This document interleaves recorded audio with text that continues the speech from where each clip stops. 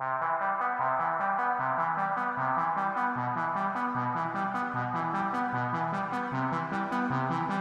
with all the talk of the Delta variant, Loki? I see what you did there. It might delay some upcoming releases. Yep. I really hope it doesn't. Including Spider-Man. And Dune. Which I have been. More importantly.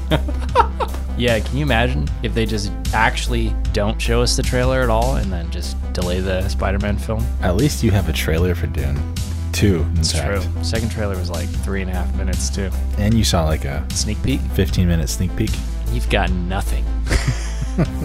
Nothing, Derek. Very true. I feel bad. I'm just alone in the dark. Yeah, we'll see what happens. I feel like they wouldn't completely shut everything down, but it's very possible they could delay their movies. Just got that Carnage trailer the other day. All right. Well, we're here to talk about something good. What are we here to talk about? Not the Green Knight, the Green Knight, the new A24 movie. We're big fans of A24 here at the Cult Popcast, as I'm sure you can imagine. That's true. And they've done it again. They freaking did it again. They did it. David Lowery, his amazing, beautiful film. Oh, wow, he's directed a lot. He's done a lot of stuff before. Multiple features, so. Is that how you say his name, Lowery? Lowery. Yeah.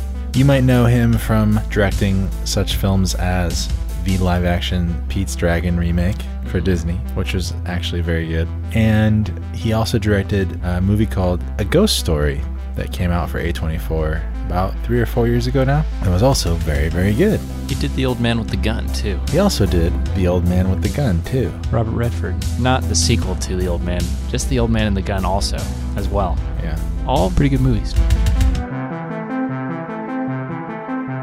And now he has done The Green Knight.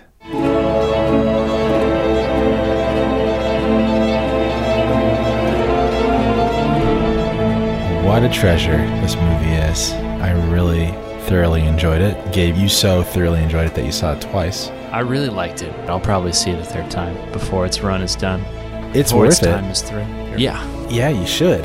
What is The Green Knight? The Green Knight film is based off of an Arthurian poem called Sir Gawain and the Green Knight. Some people say Gawain. Gawain. This movie does something really funny where it kind of plays with that name a lot. Everyone's pronouncing it differently, which is sort of funny because of that. I love the way the king pronounced it. He calls him Garwin. Yeah. Young Garwin.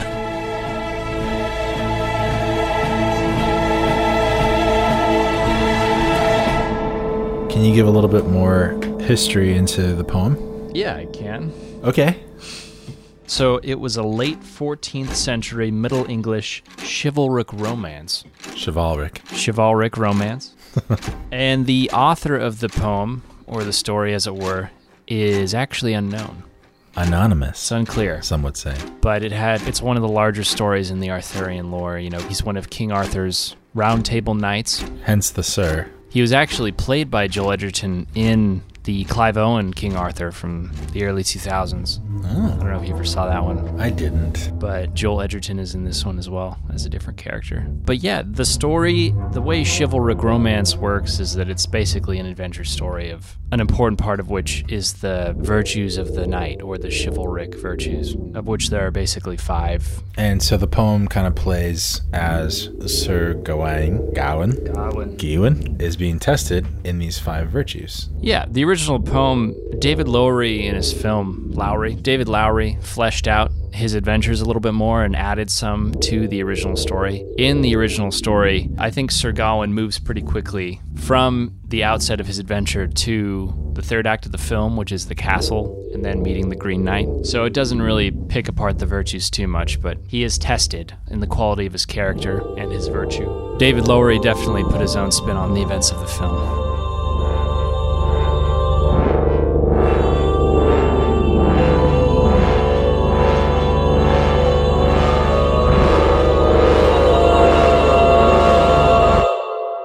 Should we talk about what happens in the film?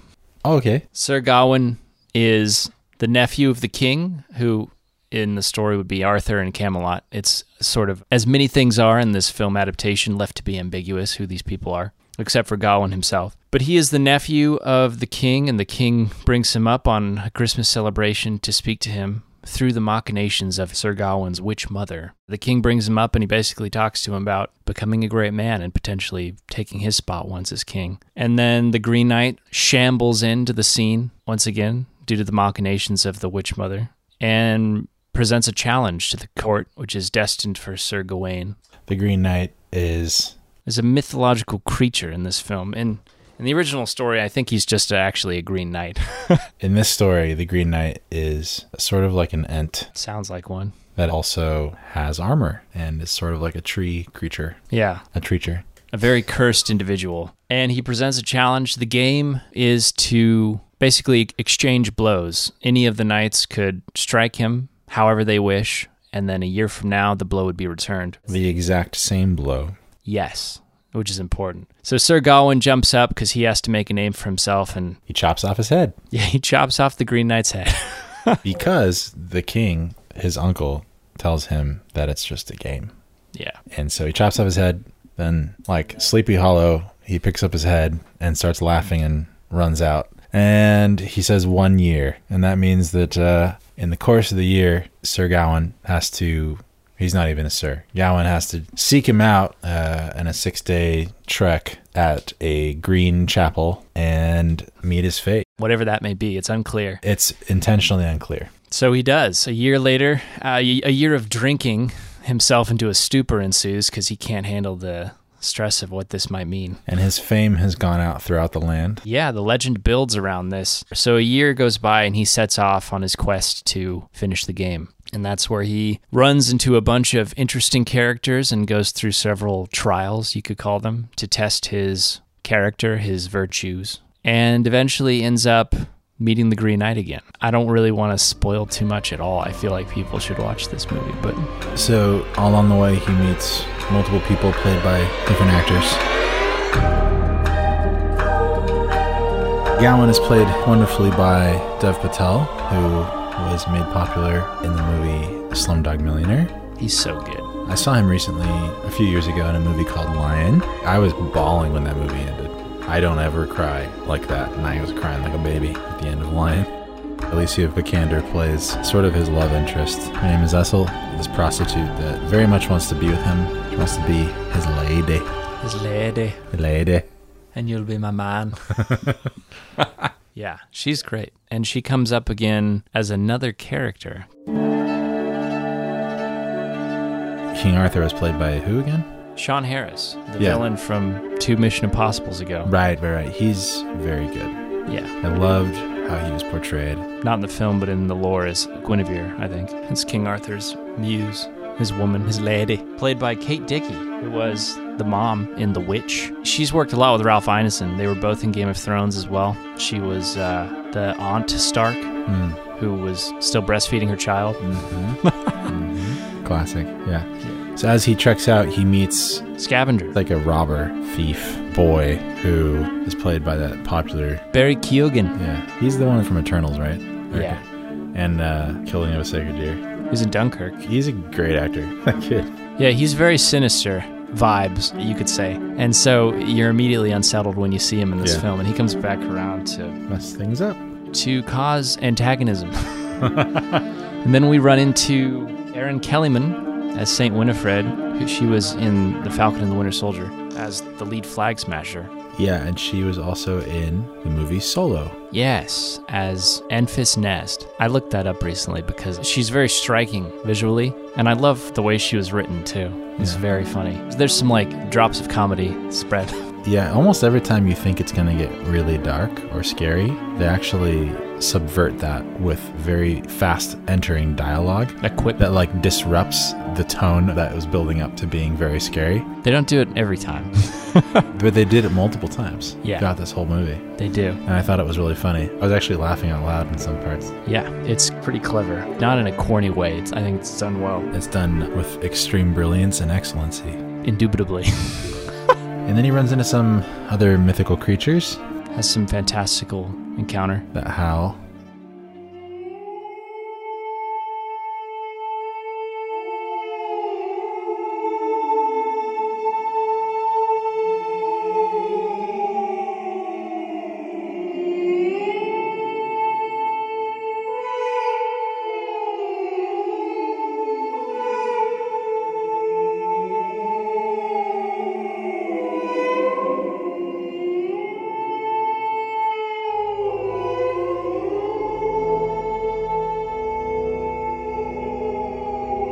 he becomes friends with a fox. He does do that. And then he finds himself at a house near the end of his journey where he meets Joel Edgerton. The Lord of the Manor. There's two people in the house with him. Yeah. I think it's supposed to be his wife in the story. In the film, it's not very clear what's happening there, the family dynamic, but it's fleshed out a lot more in the original story. It is his wife, and the character Joel Edgerton plays is infertile, so his wife is a little bit resentful of that. Over the course of 3 days, she tries to seduce Sir Gawain. This seductress kind of wife character is played by the same character, by the same actress who played Essel before, Alicia Vikander. In my mind, she's in the movie supposed to be sort of a symbol or like the embodiment of erotic love or sex for him throughout his adventure and his life. That's why I think she plays two different characters that both have to do with his love life and sex life. Yeah, he apparently has a powerful sex drive, Sir Gawain. He sort of fails his virtuous test there. Well, we should say all of these encounters are tests of the virtues, as we had said before, that's what happens in the poem, and so this happens in the movie. And he essentially befuddles every single one. He doesn't necessarily fail in the classical black and white sense, but he definitely fumbles each one in one way or another, and that ends up sort of causing him to make the decisions that he makes in the end. And essentially, that's what the movie's about. It's about virtue and honor, what it means to be a good and decent human being, especially kind of in this sort of pseudo coming of age story. As a young person, we all have those or have had those questions as we try to mature into adulthood and as the lines become grayed as far as what is game and what isn't game, so to speak, in society. That's sort of what he's facing here. And it means even more because he has the potential to become a knight of the Round Table under his uncle, who is King Arthur, supposedly. So that's sort of like the premise of the whole movie, and I thought it was done very, very well, executed very well. Then he goes to meet his destiny and his fate with the Green Knight. The culmination of his journey. And seek him out, as was the challenge on Christmas Day a year previous. So yeah, this was very artistic. Very art house. It was basically 100% fantasy, I think, as you had put it before. You know, it reminded me of like an adult fairy tale movie, sort of like Pan's Labyrinth.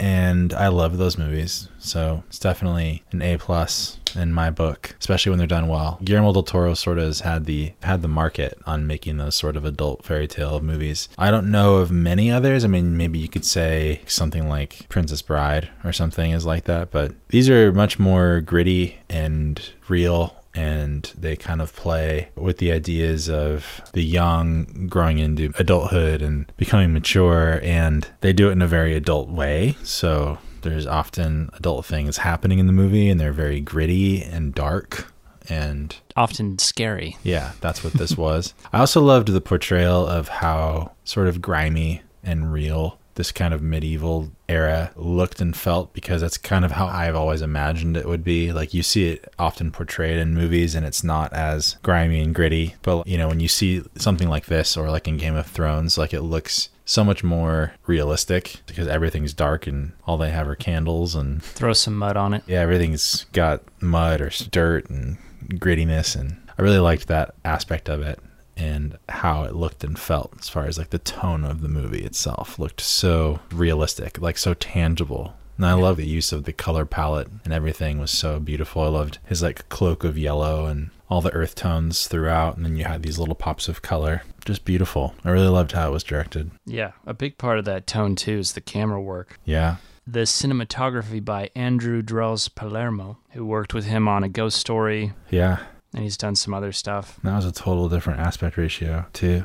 Very good. And also very, I mean, in my opinion, it was shot very differently. Ghost Story was. And it was a very different movie because it was all one location. And this is sort of an epic. Sort of. An adventure epic where you have multiple locations. You were talking about how the filmmaking process was pretty grueling for them, right? Yeah.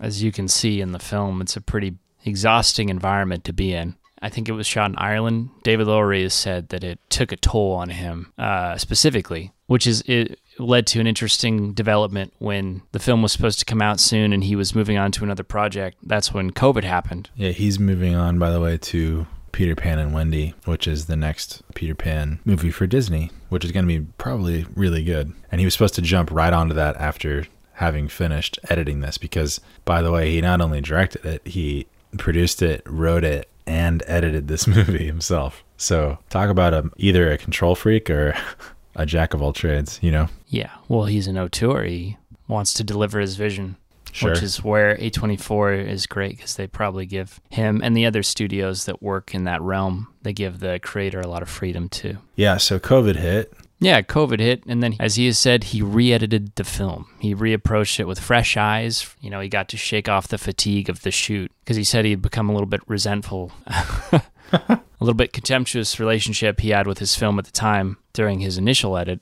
And he got to have the rare opportunity to spend some more time with his cut and then finesse it a bit, change it. Who knows? Maybe the people that got to see it before, I'm sure there were some screenings before it was canceled due to COVID, but he got to re-edit the film over the first 6 months of the pandemic quarantine. And now he said he's more comfortable with the way it turned out. So that's pretty interesting.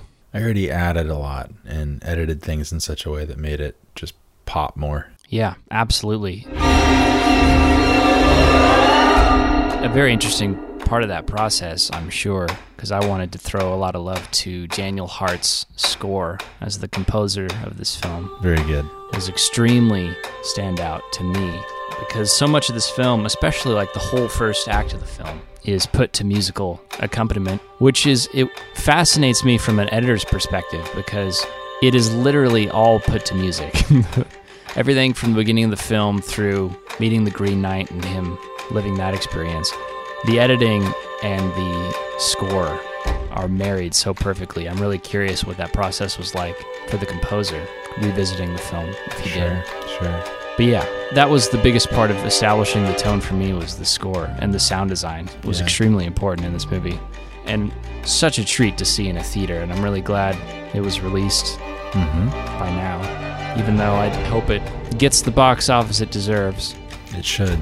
It definitely deserves it. If you can't tell, we love this movie a lot. And yeah, talking about the sound design a little bit, you had so many crazy things happening. You know, when the Green Knight moved, he sounded like an it, so you heard like tree branches creaking and groaning and moving and shifting and dirt being slid and that kind of thing. The first time we see him and he comes into the hall and he dismounts his horse, it sounds like a tree falling. Like as he's dismounting, the tree is falling, and then as soon as he hits the ground, there's just a thud.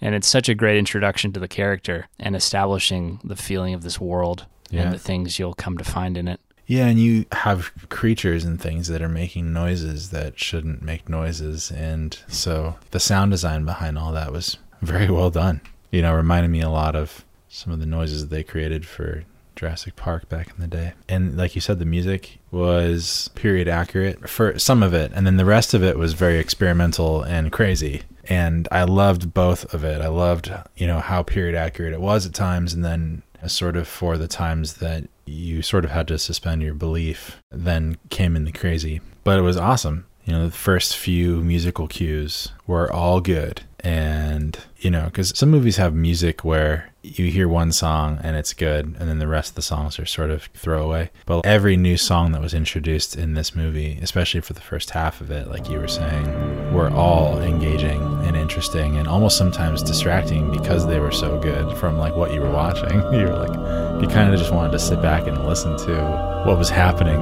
in your ears, and then as much as you could see on the screen, you know. I found myself in a trance-like state for much of this film. Yeah. It was completely enraptured. I think that's what the purpose of it was. Yeah, it has like a somnambulant feel as well. Yeah. The whole story is like and you know, a lot of that's due to the narrative. You're not sure exactly what's happening, or you're not sure if what you're seeing is actually happening, especially in the middle. Also, the costuming and the production design in this film are incredible. Yep. And the attire is not just beautiful, but it plays an important part in the story. Like, for instance, the sash that he's given, not once but twice over the course of the film, is a very important plot device. A lot of the crew in this, and the cast as well, are all alums for A24, so it was fun to see them all get back together and make another piece of art. Yeah. I love the rumination on death, especially there's a scene towards the end where Alicia Vikander's character as the lady of the manor gives a monologue, like a soliloquy about the green, the color of green. We've talked a lot about the themes of the film revolving around virtue and quality of character and honor, but a lot of the film was really about death too, and mortality. That is true. A meditation on the color green, not as a life-bringing color, which is usually how it's associated, with new life, but in the context of not just the story, but of the earth as a thing, and men in their relationship with it. When men die, they are retaken by the green. So in this film, green was a color of death and rot and decay, which was a really interesting perspective for me anyway. And so Alicia Vikander's character towards the end of the film has this absolutely captivating monologue. Yeah, in a movie that doesn't have a lot of dialogue, she, I think, had the longest strain of dialogue in the whole movie. It was really powerful. And she delivers it like a champ. Yeah. And then him meeting his fate at the end with the Green Knight, whatever that may be, really makes you think on, like, especially as an extension of the themes of, like, living a life of honor and character, what that means for your death. If you'll accept your mortality as a good man and be able to live your life to the fullest, or if you'll try to escape your fate and live, in corruption and deceit and greed. Yeah, I was going to say that oftentimes when we're faced with death, or the idea of the fact that we may not be living any longer, that often forces us to confront, who and why we are who we are. And I think amongst the testing of his virtues and being constantly confronted with his decisions, it being that a person's decisions and actions make up life and make you the person that you are, they all kind of roll into each other, sort of in a cyclical way. But yeah, things repeat and influence the next thing to the point where things just started repeating themselves in a very seasonal way, because this movie does have to do with seasons a lot as well, that, the choices that you make influence the person that you are, and the person that you are, that becomes your life. And then as you're faced with your life and the fact that it will no longer be one day, you're forced with the decisions that you've made, and then it just reoccurs over and over. Yeah, we see that play out pretty explicitly in the final scene of the film, or the second to last scene, where in an original way, David Lowery shows kind of a dark future for Gawain. We see him as an individual who has forfeited his honor, essentially, and has chosen to live the rest of his life in a hollow manner, or in a way that he has cheated his way to his prestige. And he is essentially a walking dead. He is completely devoid of joy and of fulfillment. To me, it was him showing that he had grown, that he learned from his experiences, and he wanted to now be a better person. That was the takeaway for me, sure, in terms of, like, the plot.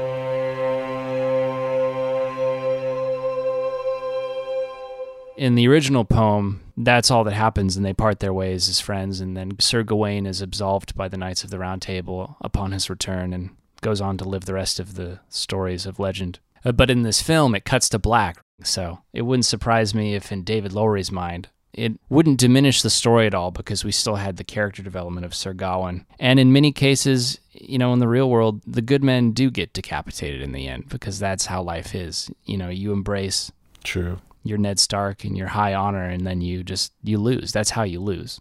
True. Which I think is just as meaningful as the original poem, just in a different way. I don't think you said who played the Green Knight. I briefly mentioned his name. But not in the context of the fact that he plays... Yeah, it's Ralph Ineson, who is a venerated actor by now, always a standout performance because not just his voice, but he's a man of stature as well. He's a powerful... What else has he been in? He was in The Witch, opposite Katie Dickey as the father. Right. That's right. He's also been in both Game of Thrones and Harry Potter. He's done a lot of bit parts and small roles in many properties. But yeah, Ralph Ineson's great. As we said, Joel Edgerton, incredible. He plays the Lord of the Manor. What a powerful presence that man has. But yeah, I'm glad that even for this brief moment before the Delta variant is sweeping the world again and the movie theaters are open I'm glad that we got to go see something of worth in the theaters, particularly in the theaters. I wouldn't, unless you have a very amazing sound system and home theater, I wouldn't really recommend watching this at home. But I mean, I would if that's your only way to see it, but you know what I mean? Yeah. And I'm looking forward to some other things coming out in the future. What's A24's next big venture? Lamb? I don't know if that's next, but they're definitely now really kicking up the marketing on Lamb, and I am so excited for that movie. That movie looks crazy. Perfect A24 fare. Big like Antichrist vibes, which I'm down to see. But this film so far is my pick of the year, even though it's been pretty sparse. But across all platforms and now with theaters back in service, The Green Knight for me has been probably of the last year as well. Just outstanding. As someone who loves art house and fantasy and a cappella scores, this struck all my fancies, tickled me pink. And I think especially if theaters go down again, you know, knock on wood, please don't. Please don't.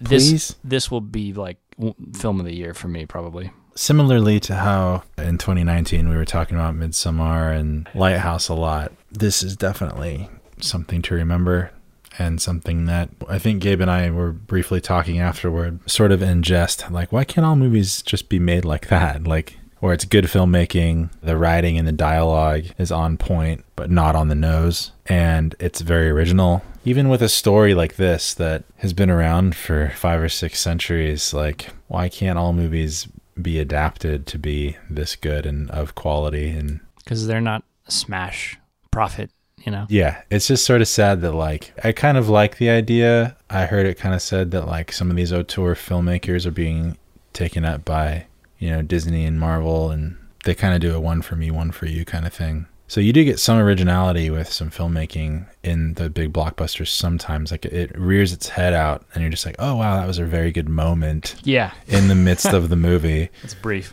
But the whole movie sort of gets overtaken by the spectacle of it and the schlock. So that's why I think, you know, we really adore when something is so original and just has so much flavor to it. But I'm just really thankful that we got to see it. I'm excited to see more things. Yeah, let's keep the theaters open. Yeah.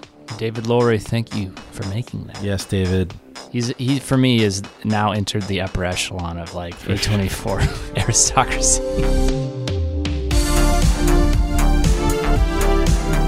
Best of luck out there, the Cult Popcast listeners. Be safe, be healthy. Alf, Dukes. Mom. My mom doesn't listen to the Cult Popcast. Feels bad, man. You don't even listen to the Cult Popcast. I live it. It's true. Oh, man. You gonna see Suicide Squad this weekend? I'd like to. They're saying Warner Brothers is back. And they're out here ready to go. Yeah, they got one good filmmaker, and they gave him carte blanche to finally do anything. Save us, James Gunn.